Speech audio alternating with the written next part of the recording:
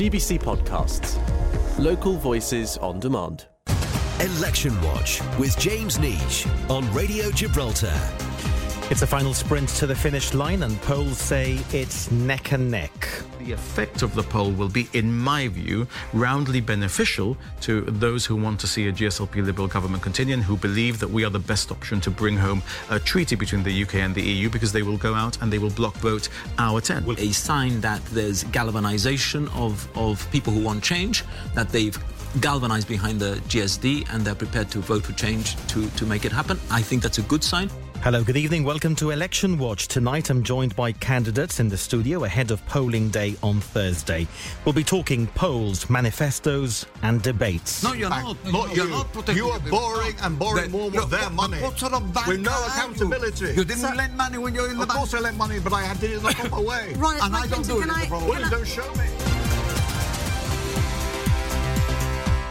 The latest GBC Chronicle poll has dropped. It's the second of two, and it gives the GSLP Liberals a lead of 1.6% over the GSD. So GSLP Liberals on 49.9%, GSD on 48.3%, independent candidate Robert Vasquez on 1.8%.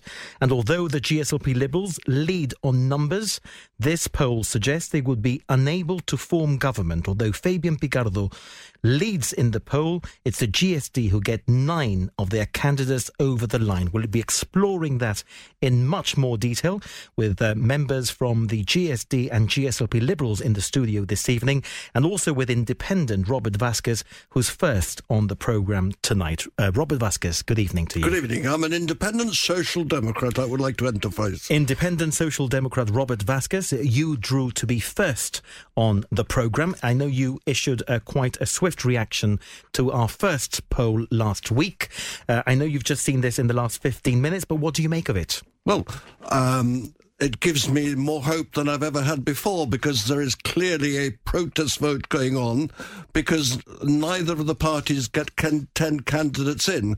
That leaves a huge amount of room for me, who is the rebel protesting candidate, and it does not reflect one iota the reaction I am getting when I am out on the street handing out my pamphlets, where I get so many people telling me that one vote comes to me. So the poll is interesting, but it does not reflect what's going to happen on election day, when I am sure I will be one of the 17 elected.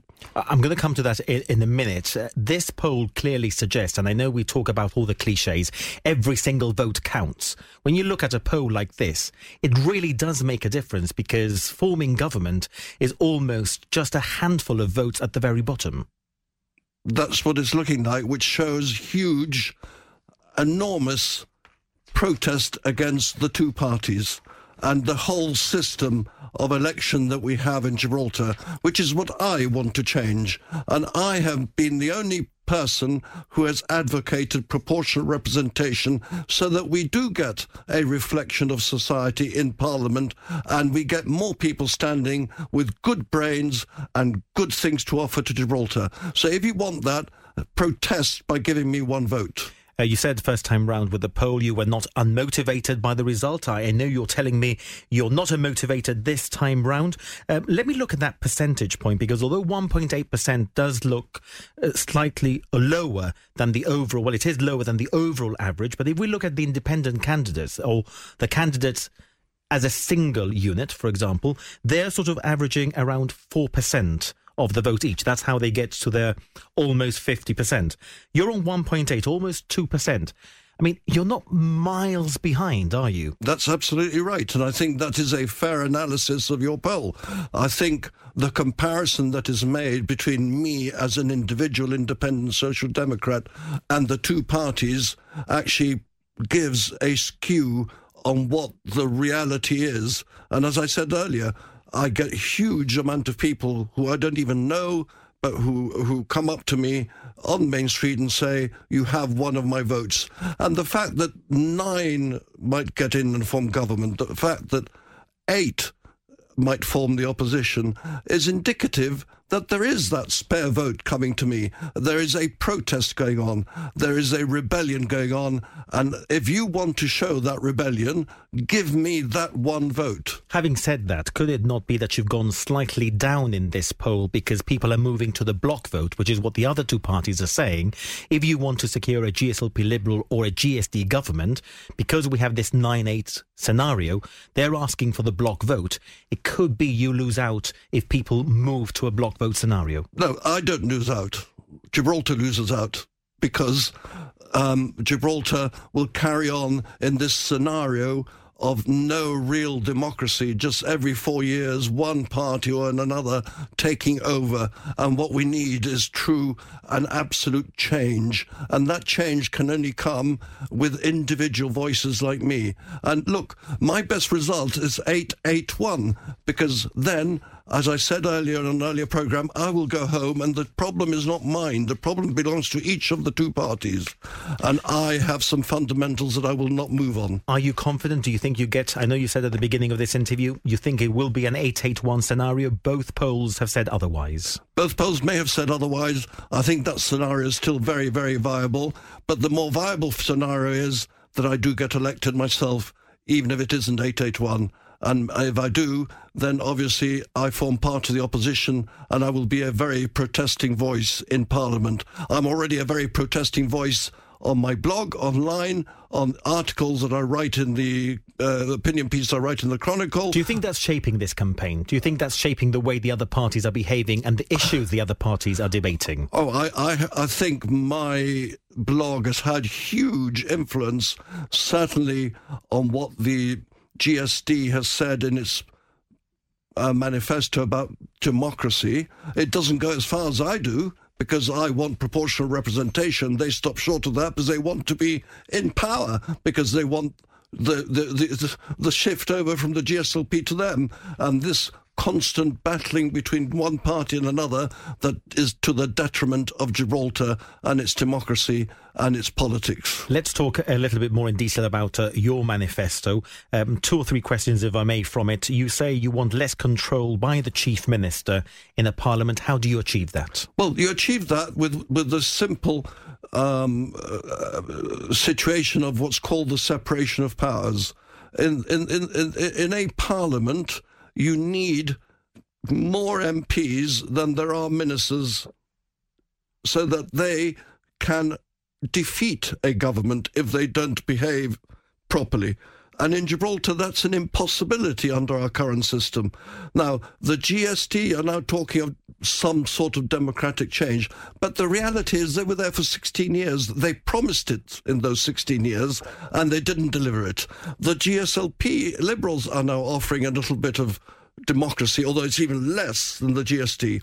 And yet they've been there for 12 years now, 8 years before with Sir Joe Bassano, and they haven't delivered it.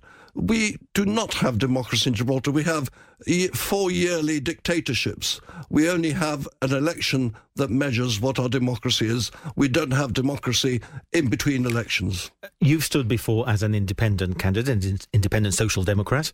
If you fail to get elected this time round, would you read into that people are not reading into this election, into the issues that you describe in Parliament, what you're telling me now? Well, that is the privilege of people. But, you know, I have my campaign, I have my views, I have my vision, and I have done my best to put them forward, both in writing online and in writing and vocally on GBC and in the Chronicle. But I will carry on that campaign. It was a similar vision last time, wasn't it? And you didn't get elected. Sorry? It was a similar vision last time. Absolutely. And look, it's the way it is. I have to accept that. But I have not given up fighting. The honest truth is that I'm now 71. It's very unlikely I will stand for election at the next election. I will certainly carry on writing, I will certainly carry on campaigning, and I will certainly carry on being a nuisance a rebel and a protester. And Gibraltar likes rebels and protesters, and therefore, if you are a rebel and a protester, give me that one vote. One more question on your manifesto, because I want to go back to the poll as a final question. But you say, and you mentioned this in your electoral broadcast, and I think you use the word enchufados more than once. You talk all about uncovering those enchufados. How do you go about that? How do you go about that? Well, it's actually not very difficult. The first thing you do is make sure you have independent investigations of how and why contracts are given and how and why the cost of contracts is so high. And then from there you take it forward. And I think it can be done if there is a desire to do it. The problem is that there doesn't seem to be a desire in either party. In the 16 years of the GST, they promised that they would do it, and then they failed miserably and they didn't do it. I don't believe they're going to do it now. And the GSLP, they don't seem to want to do it at all. They don't even want proportional representation. So despite the poll saying it's going to be 9 and 8, you're insisting you think it's going to be 8, 8 and 1. I know you've spoken about this in a recent interview on GBC, and you said the first thing you would do is go to bed. Are you going to tell me today, if it is 8, 8 and 1, what you would do when you wake up? The issue is quite simple.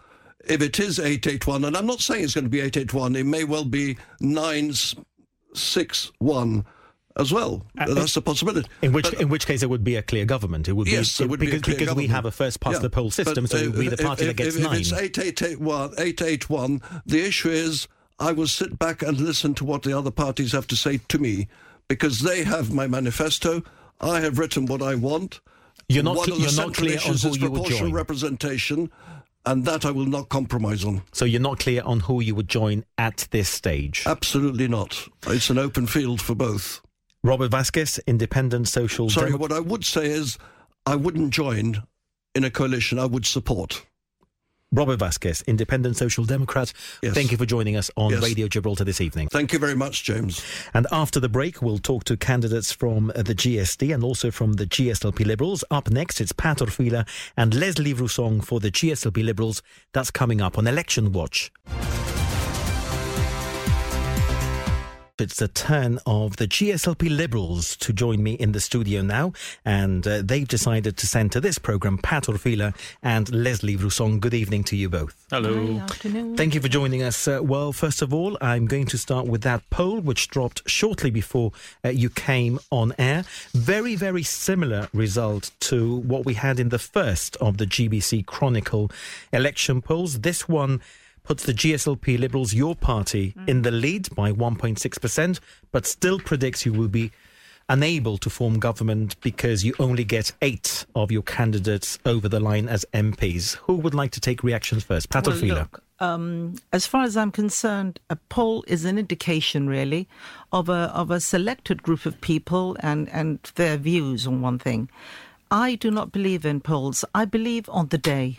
On the day behind that curtain, when nobody is looking at you, when nobody is influencing you in any way, shape or form, that is the time when you have to really think with your head and think that your crosses on that paper is going to cause either Gibraltar to prosper or Gibraltar to go over the cliff. And that is the way I see polls for me is no. I'm not really bothered that we are going to not make government. I am convinced that we are going to make government. We have to.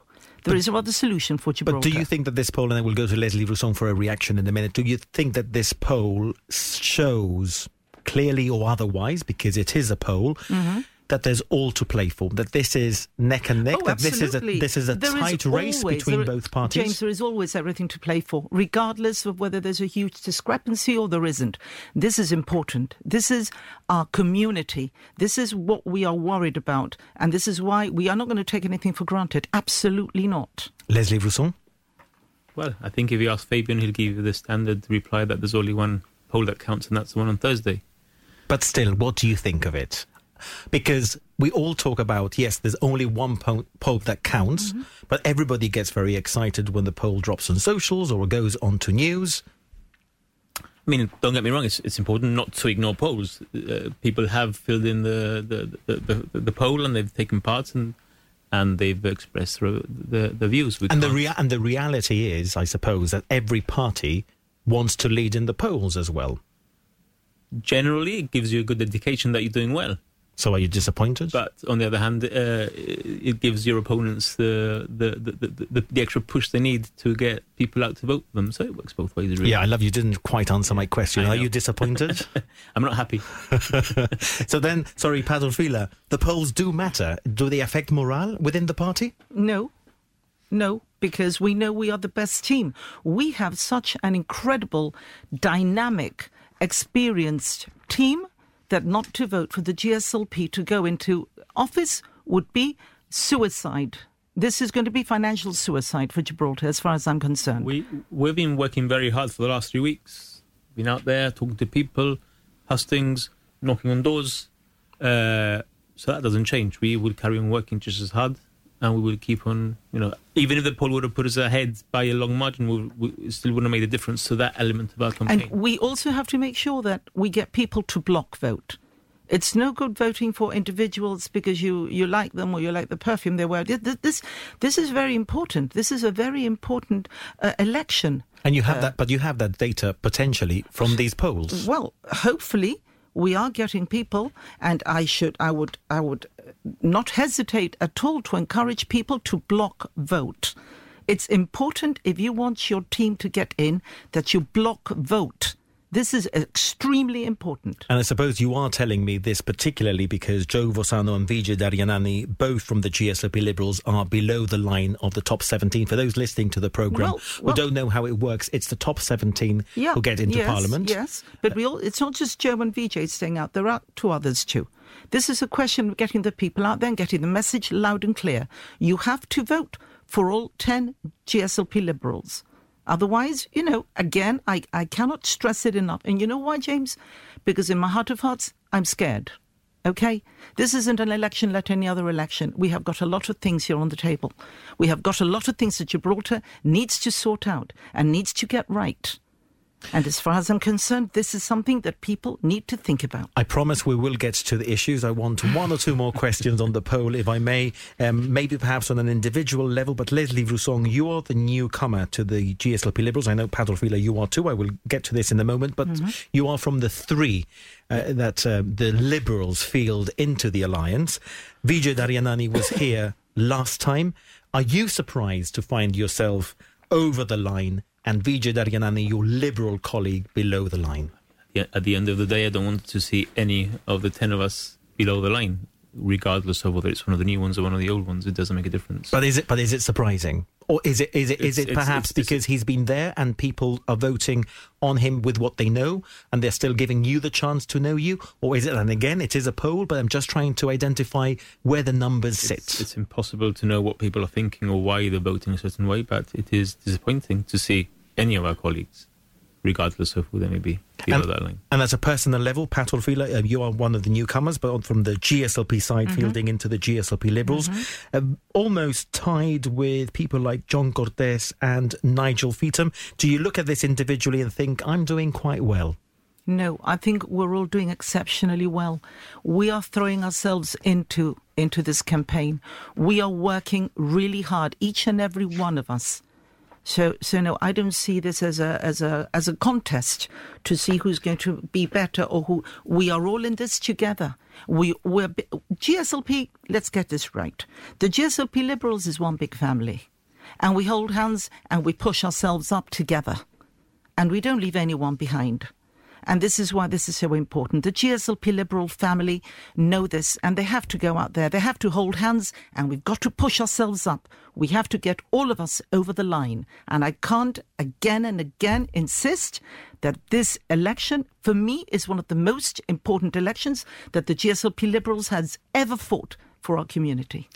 You're both new on the lineup. I know you have experience behind the scenes. I think you, Leslie, you were an election agent. I know, Pat, you've been very involved with the GSLP Liberals with their clinics and very involved with the party behind the scenes. But it's the first time you're standing as a candidate, both of you. How has the campaign been for you?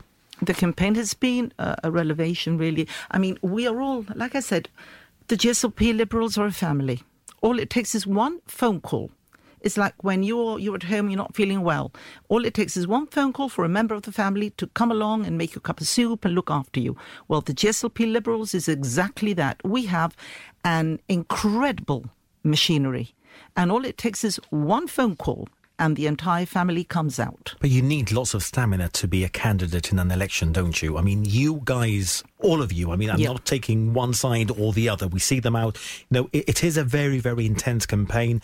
TV, radio appearances, hustings, working in the office. And it's not Monday to Friday, definitely not 9 to 5. No, but you know what? When you do it for your people, and I really mean this, and you know me as a school teacher, and you know I gave it my all in class.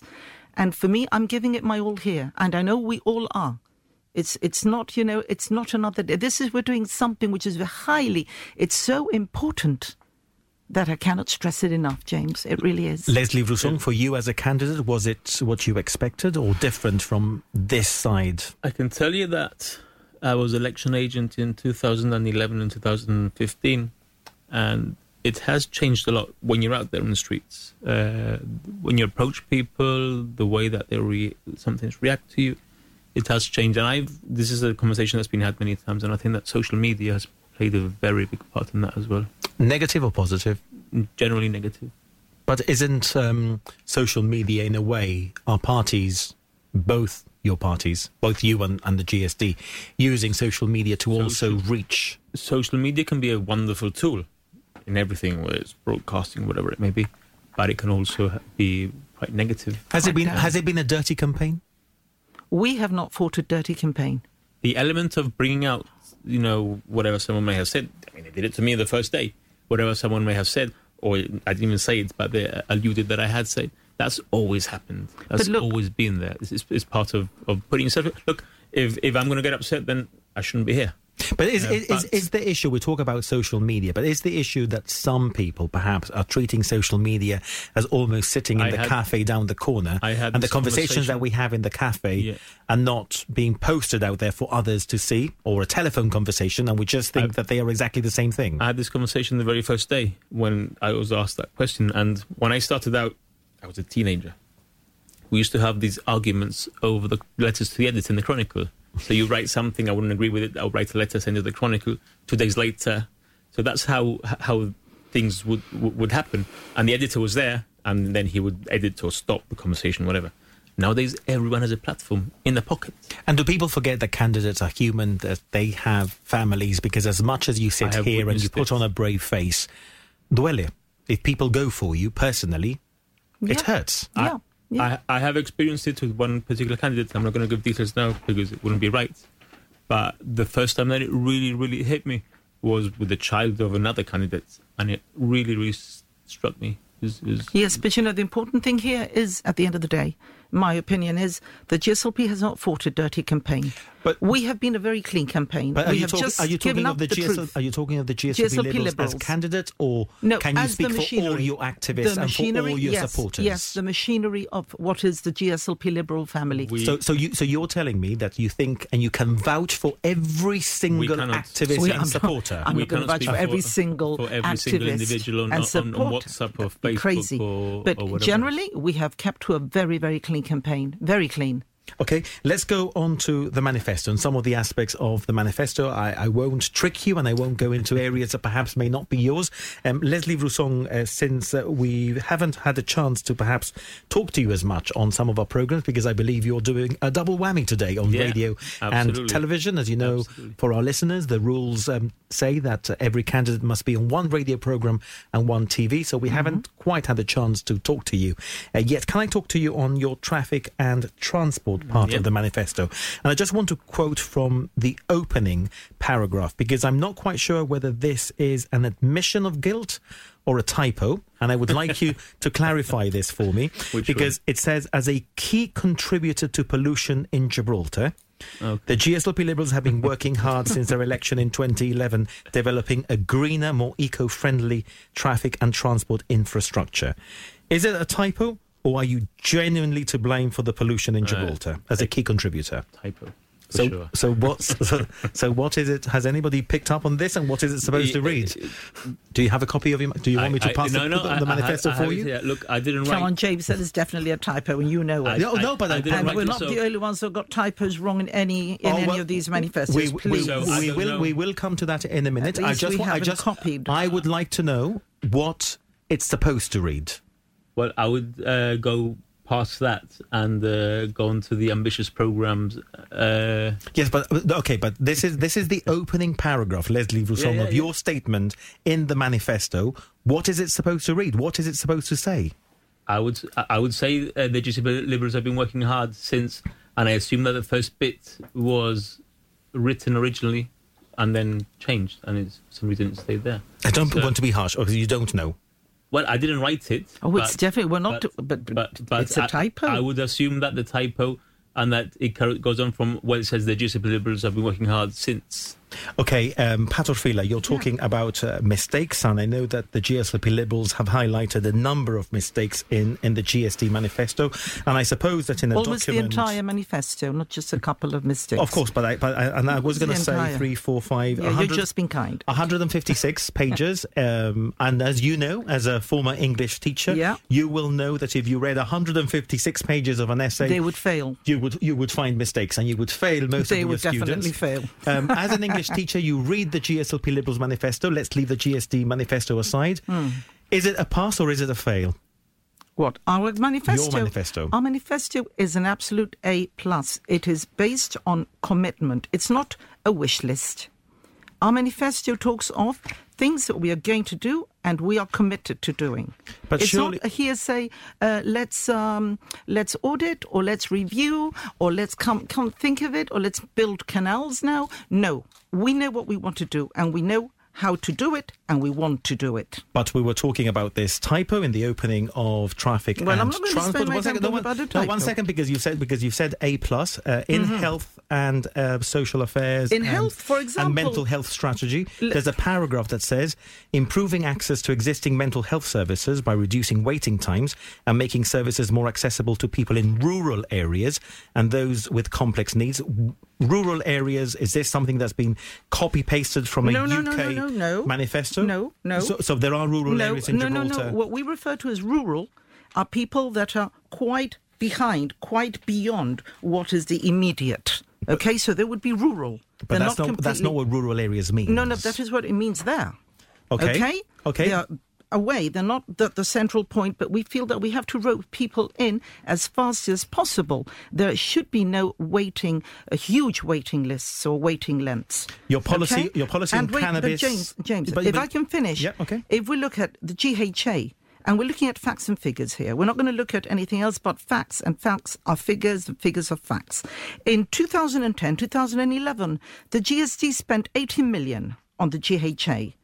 In 2022 to 2022, the GSLP Liberals have spent 150 million on the GHA. We are committed to continue to bring in more MRIs, to bring in more professionals, more consultants, so that people in Gibraltar don't have to go beyond Gibraltar and go out to the UK or other places for treatment. And this, I think, is crucial. And the GHA needs it, and the GSLP Liberal are committed to doing this. And these are important things. This is what the people out there need to think about. This is important. Can I just ask you, because you say, and you give this explanation for rural areas to those with complex needs, I believe this has been changed online. Can you confirm that for me? Oh, no, I can't. That the manifesto has been changed online? I will not lie. No. Which would therefore perhaps indicate that it was either a type or not exactly what you mean. But for me, as you well said, as an English teacher, I can find meanings for words. And therefore, I would not penalise you for that. And the only I wouldn't fail you for that. And the only reason why I'm taking, and I want to use one more example on this, is because you say you give the manifesto an A+. Yes, but again, if we concentrate on health, for example, and you were pointing to some of the deficiencies or mistakes in the other manifesto, you've got your policy on cannabis twice, you've got your policy on utilities bills for Bruce's Farm twice, and I think I read another section that was included twice in the manifesto. Is that you're fully committed to that, or is that a mistake? I was going to say that it doesn't on the different on different pages. Because it might come under the same headline. It might cover more than one area under policies of another area. Okay. Remember, we want the holistic approach here. Well, we're going to have different ministries working together. So I could, for example, work with the youth, housing, GHA. It's a holistic approach. And we understand that not everyone is going to read the whole manifesto. They'll just go to certain sections that they're interested in. Especially and if you go to that section, it is twice, so you get to read it twice. But let's leave it there, and let's move on to some of the other policy, because I want to talk to you generally about the campaign and about your impressions. You now, Leslie Brusong, in this programme for the first time. I think, Pat Orfila, you did the programme the very first on quality of life on television. Looking back at the campaign that you've just had, and if you had the chance to live this campaign again, is there something that you would change about maybe something that you've said, or something that you want to approach differently, or something that a message that you want to push out in a different way? Pat Orfila. I'm always, I think, you know me, I'm very truthful. I don't think I've said anything that I am ashamed of. I don't think I've said anything that I don't agree with. I mean, I'm going to be given the housing portfolio, and I can't wait. James, I really cannot. I have worked very much, have worked very, very hard. We have got so many things in plan. We have got building new rental. We're going to have houses for low-income earners. We're going to have more pensioners' flats. We're going to have lease and repair for registered Gibraltarians. I mean, the list goes on. And we want to eradicate the housing waiting list. Now, this was done some time ago. When we came in 2019, what was it? 1988. We had we found 2,126 people on the waiting list. We took it down to 0 with Pepe Baldaguino, and then it obviously crept up a little bit more to under 400. But after 16 years, when we returned, we found that waiting list at over 1,600. Let's not go back, because we don't have time for that. But this is what we want to eradicate, bring it down to 0. In a press conference, I think you said, and I know that Fabian Picado has said as well in some of our programmes, that you will bring it down to 0. That's what I'm saying. In the first term of the new administration. Yes. And you are 100% confident that that's achievable. Do you know that I'm one to have something laid on me, and I will do it. Okay, Leslie Brusong, I like a challenge. Looking back at the campaign, anything that you would have wanted to see done differently? Not really. I can't imagine of anything that I would have done differently. That's because you still haven't been on any of the radio or TV programmes. That's right. I mean, the thing is that when you're in it, it's a lot of work, but it's incredible that it's already been 3 weeks at the same time. At what point did you decide that you were going to come in to contest one of those 3 places from the Liberals' side of being part of the GSLP so this Liberals? Was pretty much my making, in that I always said that I would say that I was interested, but that I would never put my name down as long as there was someone there. So I wasn't willing to challenge anyone who was already elected into Parliament. But was Stephen Linares asked, and I know he says he wasn't pushed, was he in a way politely asked to maybe step aside so that you could then put your name forward? Stephen decided, he's a grown man. Call it a day. He decided to call it a day. His daughter is now very involved in politics, so I hope to see Christina here in 4 years' time. Well, she was on the youth Q&A as part of the Young Liberals. She's fantastic, and it's brilliant to see young people interested in politics. Well, we have a very good youth. Yeah. But don't forget my initial question. When did you decide that you were going to be part of the slate of 10, or at least put your name forward? The moment that Stephen decided to step down, all eyes turned on me. So a very last-minute decision? Put it this way, I was in a meeting and I WhatsApped my wife and my dad from the meeting saying, before you find out from anyone else, just, this just happened. Literally just days before announcing the lineup. I think it was the day before, or it was officially announced, more or less, I think. And were you mentally prepared for this? I don't think you can ever be mentally prepared for this.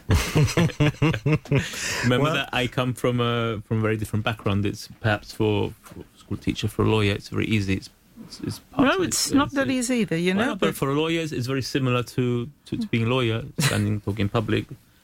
debates, parliament and court. Very, very many similarities. But also people like us that come from a civil service, it's a big job. One of the beauties of this programme of Election Watch, and obviously I will say this because it's my programme, but the fact is that we've had a variety of guests over the last few weeks, from political analysts to your campaign managers, to candidates this week, which is absolutely great because we sort of get the whole picture. One of the things that we have spoken on the programme about, and I'd like your thoughts on it, is that we genuinely have agreed on the programme throughout the weeks that everybody that stands for election is a bit like Pat Orfila, you're telling me, you're determined to want to do something. You go in, and this goes across the board. You get into politics because you want to do something for your community or you think you can do it better than somebody else. And everybody goes in with all that goodwill and all that good intention. And then you get into government and you realise maybe un poquito más difícil de lo que parece. No, James, I've been wanting to come into full-blown politics for a long time. But we've always gone in with the same team. It was a good team, so I changed the team. But this time, some people decided it was time to call it a day. They wanted to step down, and it was offered to other people. We had other people who volunteered their names, and we were selected in an executive meeting. But if you get into government, Leslie Vrousong, are you expecting it to be an easy ride? Are you expecting it to be tough? I mean, what are you expecting? I'm certainly not expecting it to be easy. I am excited, like Pat says. I want to, if we are obviously elected, assuming that your poll is wrong, I do want to get in there and make changes. I've been sat in the office in the union for a long time saying, we can sit here for the next 20 years and still not fix anything. Okay. So unless one of us goes and the important thing is that we've renewed the lineup for the GSLP Liberals, and therefore we come in with newfound enthusiasm. So, there's no stopping us. We are buzzing to go. And so it's very disheartening to see that some of us might be left out, Who of your colleagues has done the best in their radio and TV appearances? You have. That's you are a colleague of mine, so that's an you extremely have done diplomatic answer, Pat Orfila. And you're not going to get anything else out of me because we're all equally fantastic in our own fields and in our own way. We all have something to offer.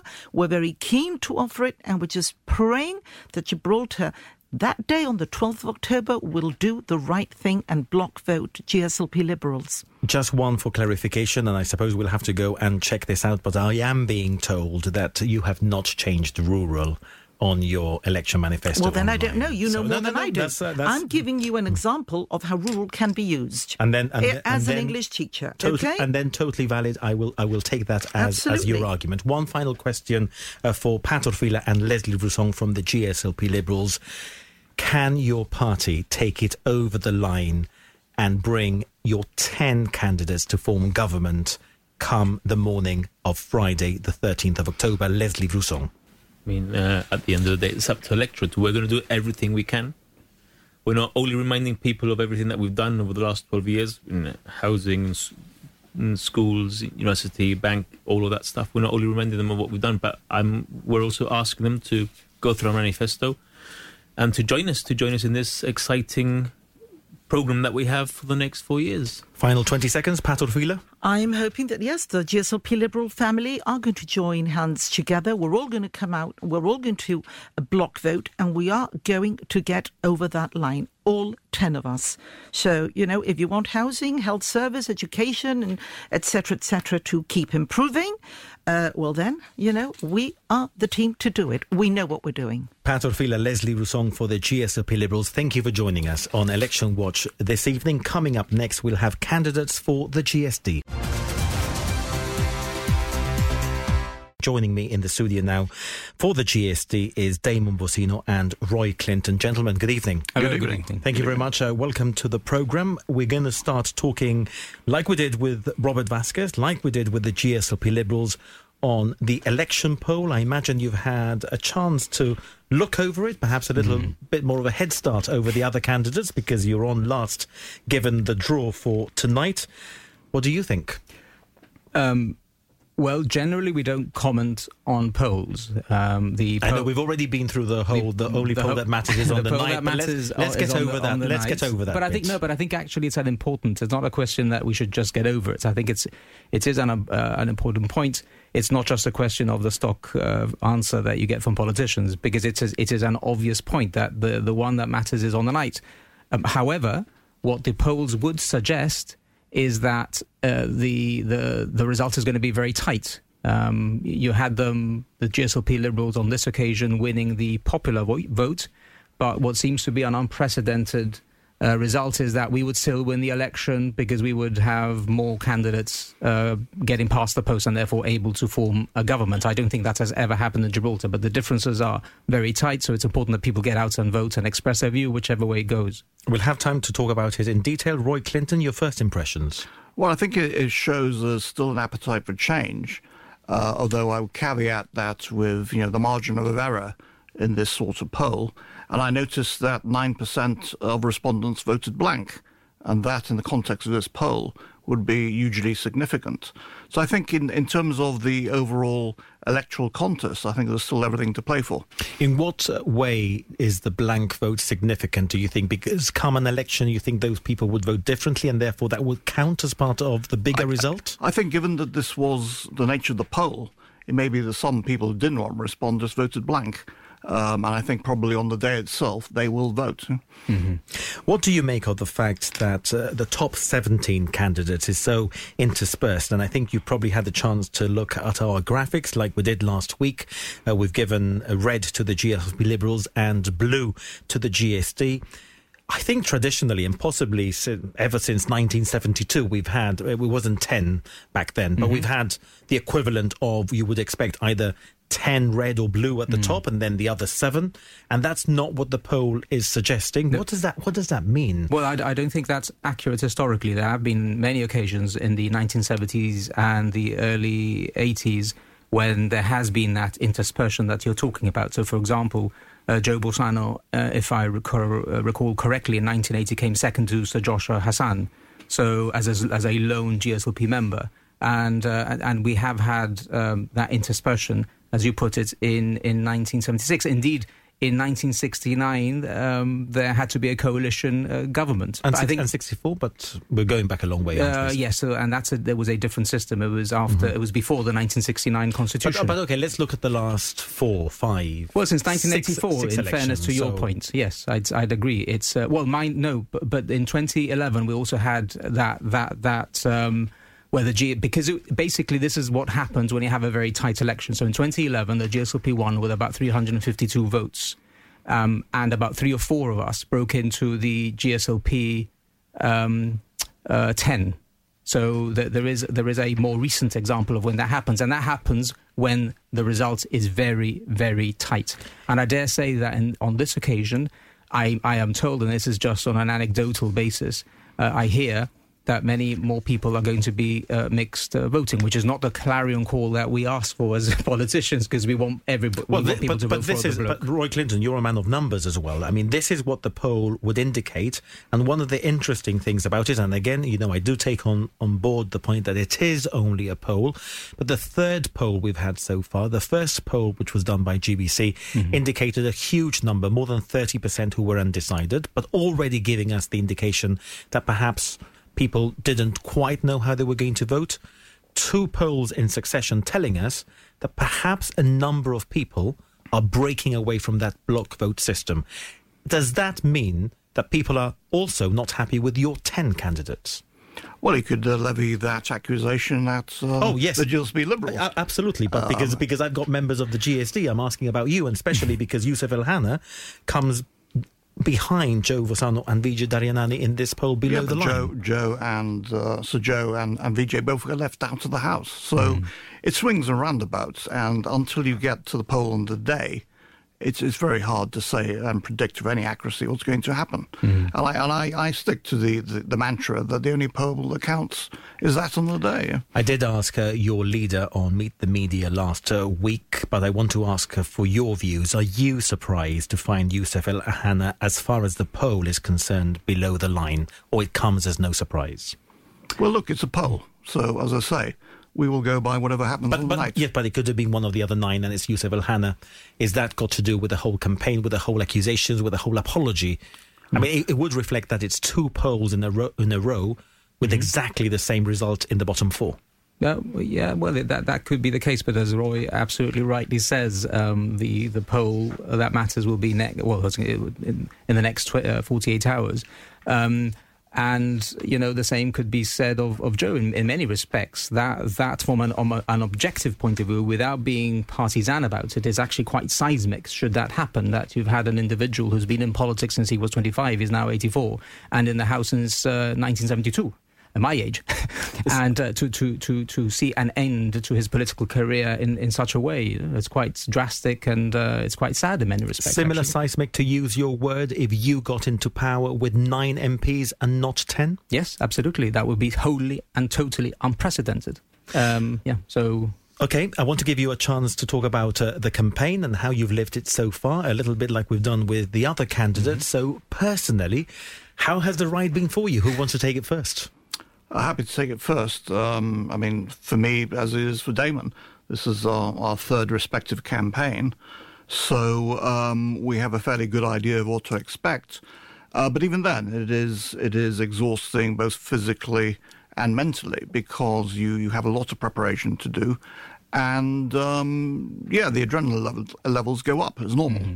Yes. Is it easier to fight the election when you come from government, being the governing party? Yeah. Or is it easier when you've been in opposition and perhaps you have a bit more free time because you're not having to deal with government issues? Or do you think that then they're more prepared? You said swings and roundabouts before. It really is, isn't it?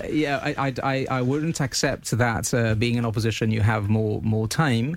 I think being the incumbent, because you're a full-time politician, you control the agenda in Parliament for 4 years. You then control when you call the election, so you control the timings in relation to that. And that's the advantage that all incumbents all over the world have. And in Gibraltar, you are dealing, in most circumstances, with 10 usually 10, on this occasion it's been 9, but 10 individuals who are full-time politicians against me, for example, who have a busy law practice and also dealing with the politics. But just to add what, in an answer to your question, what Roy just said, I think it's been particularly stressful. This is, in fact, my 4th campaign, because I did stand in 1996. Oh, yes. And it's been more stressful for various reasons, but I think it's probably got to do with the fact that I think on this occasion there is a chance to win government from the opposition. In 2011, we were trying to hang on to government and defend a record which was quite difficult, because it was a 16-year record, and now we're trying to demolish a 12-year record of the current incumbents. The poll says it's neck and neck. Mm-hmm. Should the GSD, and perhaps if you had a different lineup, according to some people, you would be further ahead in the polls? The government, the GSLP Liberals, I think has made it no secret of talking of desgaste, of some of that protest vote. Realistically speaking, the GSD should be, when you're going into a 4th term as an administration, you should be further ahead in the polls, and you're not. Well, not necessarily. In 2007, which is the equivalent of the GSD election, the GSD held on to power by 700 votes. Should the GSLP have done better there? They didn't. They lost the election. So again, borrowing from what Roy just said, it swings and roundabouts. You could say equally, should the GSLP Liberals be doing better? And is the lineup hasn't sort of infused people to support them in the way that they may have expected? Yes, Damon Fassino, but my question was for you, not for the GSLP Liberals. You're both very seasoned MPs by now. Roy Clinton, how do you think that the newcomers to your party have performed in the radio and TV debate so far? Well, look, the one thing about politics in Gibraltar, and I try to emphasise this to people, is there isn't a finishing school for politicians. And when you take the plunge, it's a huge commitment by the individual and their families. And, it's not like in the UK where you may be an intern at Westminster and you learn the ropes and you shadow a minister and you learn the political process. Here, you're pretty much thrown in the deep end. And then suddenly you're in front of a camera being interviewed by seasoned journalists like yourself, and they're expected to give you all the right answers. And it's not as simple as that. Well, they're standing for MP. They're certainly not expected to give us the wrong answers. Well, no, but you expect them to give you an answer of a seasoned politician, and I think that's grossly unfair. And we want more people in politics. Mm-hmm. We keep on saying this, and yet, it is very difficult for them to be held to the same standard as, for example, somebody like Joe Bolsonaro. Is it up to the parties, is it up to the politicians, up to the MPs like yourselves to then be developing that talent throughout the course of the 4 years when there's not an election campaign coming? Yeah, but should as I this said, be work that starts? There is no such thing as a finishing school for politicians. And we all know that, until a general election is called, unless you subscribe to the Simon Cowell School of Politics, where you just manufacture politicians ready to produce them out of the cupboard at the right moment, it's not that simple. People come forward when they're ready. Not everybody's ready at the same time. But although, and I'm going to put up my hand because I was wrong, because I thought the election originally was going to be in May, so I'm going to say I got it wrong originally. But we all knew it was coming sometime between May and November. Yeah. It's not like this election has caught us by surprise. No, and it's not easy to attract people to step onto the plate and enter the political scene for the reasons that Roy has just mentioned. You are subjected to a grilling, and in some respects quite properly. In other respects, you're going to question us on the manifesto, aren't you? Oh. I know you did it to the other lot. Stop looking over the screen, David Mossino. It's I can see it too. So what I was going to say is that it's difficult to attract people in the first place, and you're absolutely right. I think in an ideal scenario, you would get people to join the party 4 years before, maybe the executive, and get out there and do interviews and learn the ropes. That's in that sense, it would be a form of training. But it's very difficult, and it seems that it's almost like when you speak to various interest groups, they provide you with these wish lists.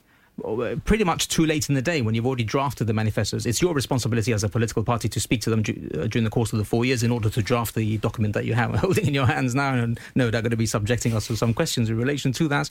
But in an ideal scenario, you'd get people joining much earlier. But it seems that the excitement of the calling of an election is what attracts people, especially if you are in a situation where there is a chance of winning and people really want to get into government and make a change. OK, let's look at aspects of the manifesto. And there's been so much that we've discussed already with the leaders on one of the programmes last week and over the different debates. So I'm just going to try and perhaps take out a few things that are a little bit different.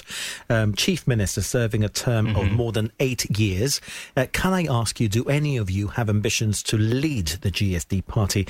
And therefore, if you won this election, you would think, Keith Asopardi, 8 years as Chief Minister, and then who would take over? Damon Mossino, would you like to take over? Come the time? Well, I've made no secret of my ambitions. I think one needs to be honest in one's reply. So when I was asked this question back in the 2019 campaign, I answered truthfully. I said I do harbour an ambition one day to be Chief Minister. But I think it's important what you latch that question on, and that is that we do have, I think it's a very important policy, which is that Chief Ministers should be limited to 2 terms. Roy Clinton? My ambition really has only been the public finances, and so long as I'm allowed to continue doing that job, I will be happy. I will serve any Chief Minister who happens to be the incumbent. He wants the chequebook. Okay, yes. and I'm going to come back to Damon Mossino. And the keys to the safe. And I'm going to come back to Damon Mossino since he's the one who says he has that political ambition. If the GSD were to lose this election, and we are talking of this poll giving you 9 MPs in government, but it is very, very tight, and it is only a poll. It can still go either way next week. If the GSD loses the election, would you expect Keith Asopardi to resign and you take over the lead in this party? I've already answered that question during the course of a press conference, which had absolutely nothing to do with the question, but I was asked the question, and my response is going to be exactly the same. I've come to a decision, but I don't think it's appropriate to answer that question at this stage. Our focus has to be on winning the election in the next 48 hours. There is a need for change, and that change will result in Keith Asopardi leading the government and being the Chief Minister, and we will support him in that endeavour. But if you do lose, it's clear in your mind what needs to happen next. Yes, and it's something that I would wish to discuss with my colleagues at the appropriate time. Should that eventuality occur, but we are confident that it won't occur and that we will win the election on the Thursday. And bear in mind that the GSD has a democratic process. We don't appoint future leaders, at the whim of the leader. No, but you also have a democratic process when you say, for example, and there were questions about the candidates that you've chosen, so people have been questioning your democratic process, that perhaps it didn't have all the filters necessary, because there is one candidate on your slate which has been highly questioned by a lot of people. Well, I don't think that is a criticism of the democratic nature of the process. In fact, it's probably the other way around. One of the individual failings then? Well, one of the candidates that you refer to participated in a very open process, which was the subject of press reports, and we were very open about who won that process, which was the election of executive members, and we didn't hear a squeak from anybody. But of course, now all of a sudden it becomes a major issue. I'm not suggesting it isn't a serious issue, but it is something which clearly it has become more serious because, I think it's probably got to do in part with the fact that the GSD has a chance of winning this election. Indeed. Okay, let me move on to some of the promises that you are making and eGov. And you say at times the e-government experience has fallen well short of that and has been nothing but clunky. I know it's a word that I also put to your leader on the programme last week. You are promising a digital transformation of this, and again, because I want to be fair, and I also hit out perhaps at the other side on some aspects of their manifesto. When I look at your QR code and it doesn't work on a number of iPhones, it's perhaps because maybe things look very easy from the outside, but then you try and do them and they're harder than they seem. You're probably posing that question to the least techie people.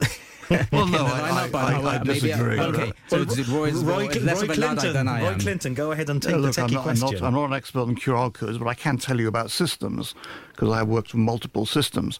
And the failure of the e-government is a failure of the project management, the implementation of it. And Joe Bolsonaro has said, in despair, 12 million quid has been spent and there's nothing to show for it. And I'll give you a perfect example. Yes, but I'm sorry. My question is about the fact that you criticise the e-gov I don't think platform. A QR code on a manifesto has anything to do about a manifesto commitment to solve government's e-government. Because surely that's something that's easy to get right.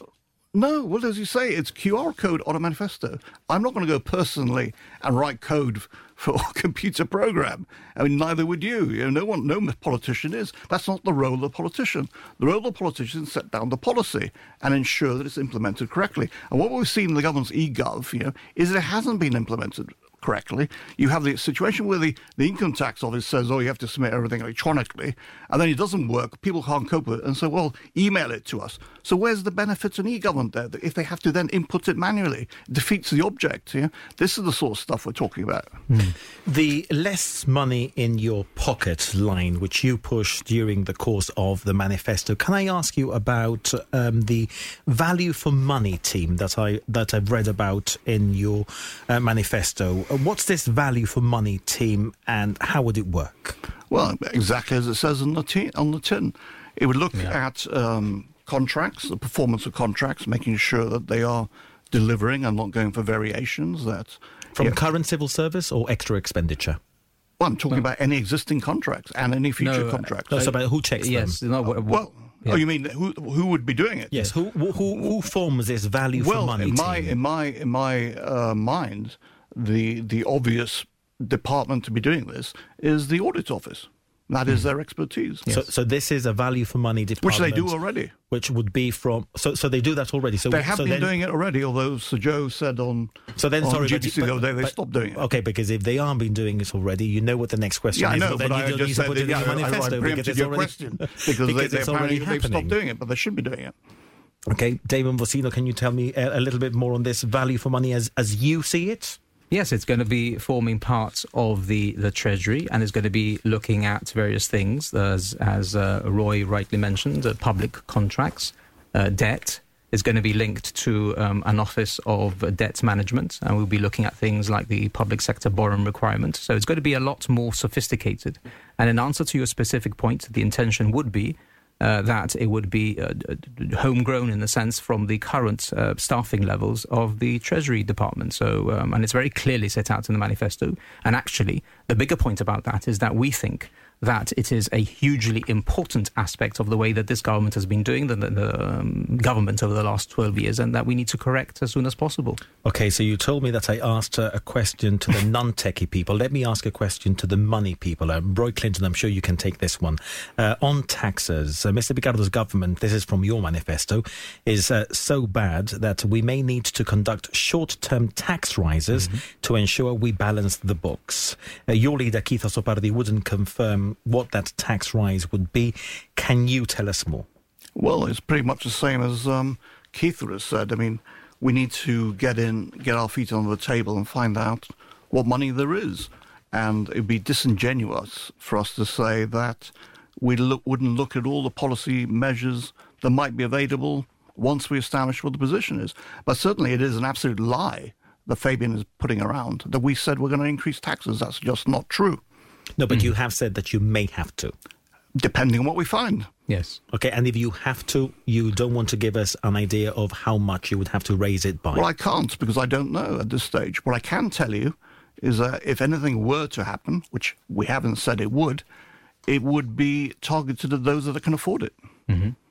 OK, one final question before I move back to the poll. And I also asked the other candidates, has it been a dirty campaign? I think it's been a nasty campaign in some respects. I think that there has From been... one side or both sides? I think you posed the question as to whether the other side, when you had the two candidates from the other party here, as to whether they could vouch for basically all their people working in the campaign, and we know that there are on both sides supporters who come out with statements under anonymous names. But this is what we can say as far as the GSLP Liberals are concerned, is that they have issued in respect of, and I don't want to go into that now, but in respect of one of our candidates, a formal statement issued by their party attacking the past behaviour of one of our candidates. So in that sense, I think I say from experience that is something which is unprecedented. So to that extent, it is nasty, and I think it's been very stressful for many of the candidates. Roy Clinton, from your point of view? I've heard anecdotally that the GSLP Liberals have been taking advice from a professional spin doctor, and I just wonder whether the unprecedented attacks that we've seen on candidates has anything to do with that, because that's something we've never seen in Gibraltar before. And I think if politics was stressful enough as it is, this is unhelpful. OK, one final word from you both as we head into that final stretch. 2 more days of campaigning. It is neck and neck. Is it going to come down to the leaders' debate, do you think? I think that the leaders' debate is going to be important. Just as I think the campaign has been important. If we are to go by your first poll, where there was a 31% undecided or unwilling to response, and that's now been narrowed to 9%. So people are making their minds, and I think the leaders' debate on the eve of the election will be crucially important, yes. Roy Clinton, where does the GSD campaign go now in the final stretch? Well, we're obviously reaching out to people on the streets, meeting organisations, and trying to dispel some of the lies that are being banded around in letters that have been sent to housing estates. And I must say, some of the lies that have been written about, pensioners' debentures being at risk or financial cliff edge is all utter nonsense and utter tripe. And I really wish that the GSLP would change the way they campaign. In one sentence each, is Gibraltar going to wake up to a GSD government on Friday? Well, we hope that is the case, but we respect the electorate, so it's up to them. We just encourage them to go out and vote. It's in the hands of the electorate. This is their opportunity to exercise their democratic rights. Roy Clinton, Damon Bossino for the GSD. Thank you very much for joining us on Election Watch. It's been a pleasure to bring you this programme over the last few weeks with full analysis on all things campaign. On the programme today, we were joined by Independent Social Democrat Robert Vasquez, Pat Orfila and Leslie Vrousong for the GSLP Liberals, and Damon Bossino and Roy Clinton for the GSD. On Thursday evening, GBC Television and Radio Gibraltar and online on gbc.gi will bring you full details, analysis and every twist and turn of the night as it happens from 9:30 on Thursday evening. Polls, of course, or the polling stations close at 10. A reminder, all our programming available on gbc.gi. There's a debate on democracy at 9:25 on GBC Television this evening, and the leaders go face to face on GBC Television on Wednesday evening. It's polling day on Thursday. Thanks for listening to Election Watch. GBC Podcasts. Local voices on demand.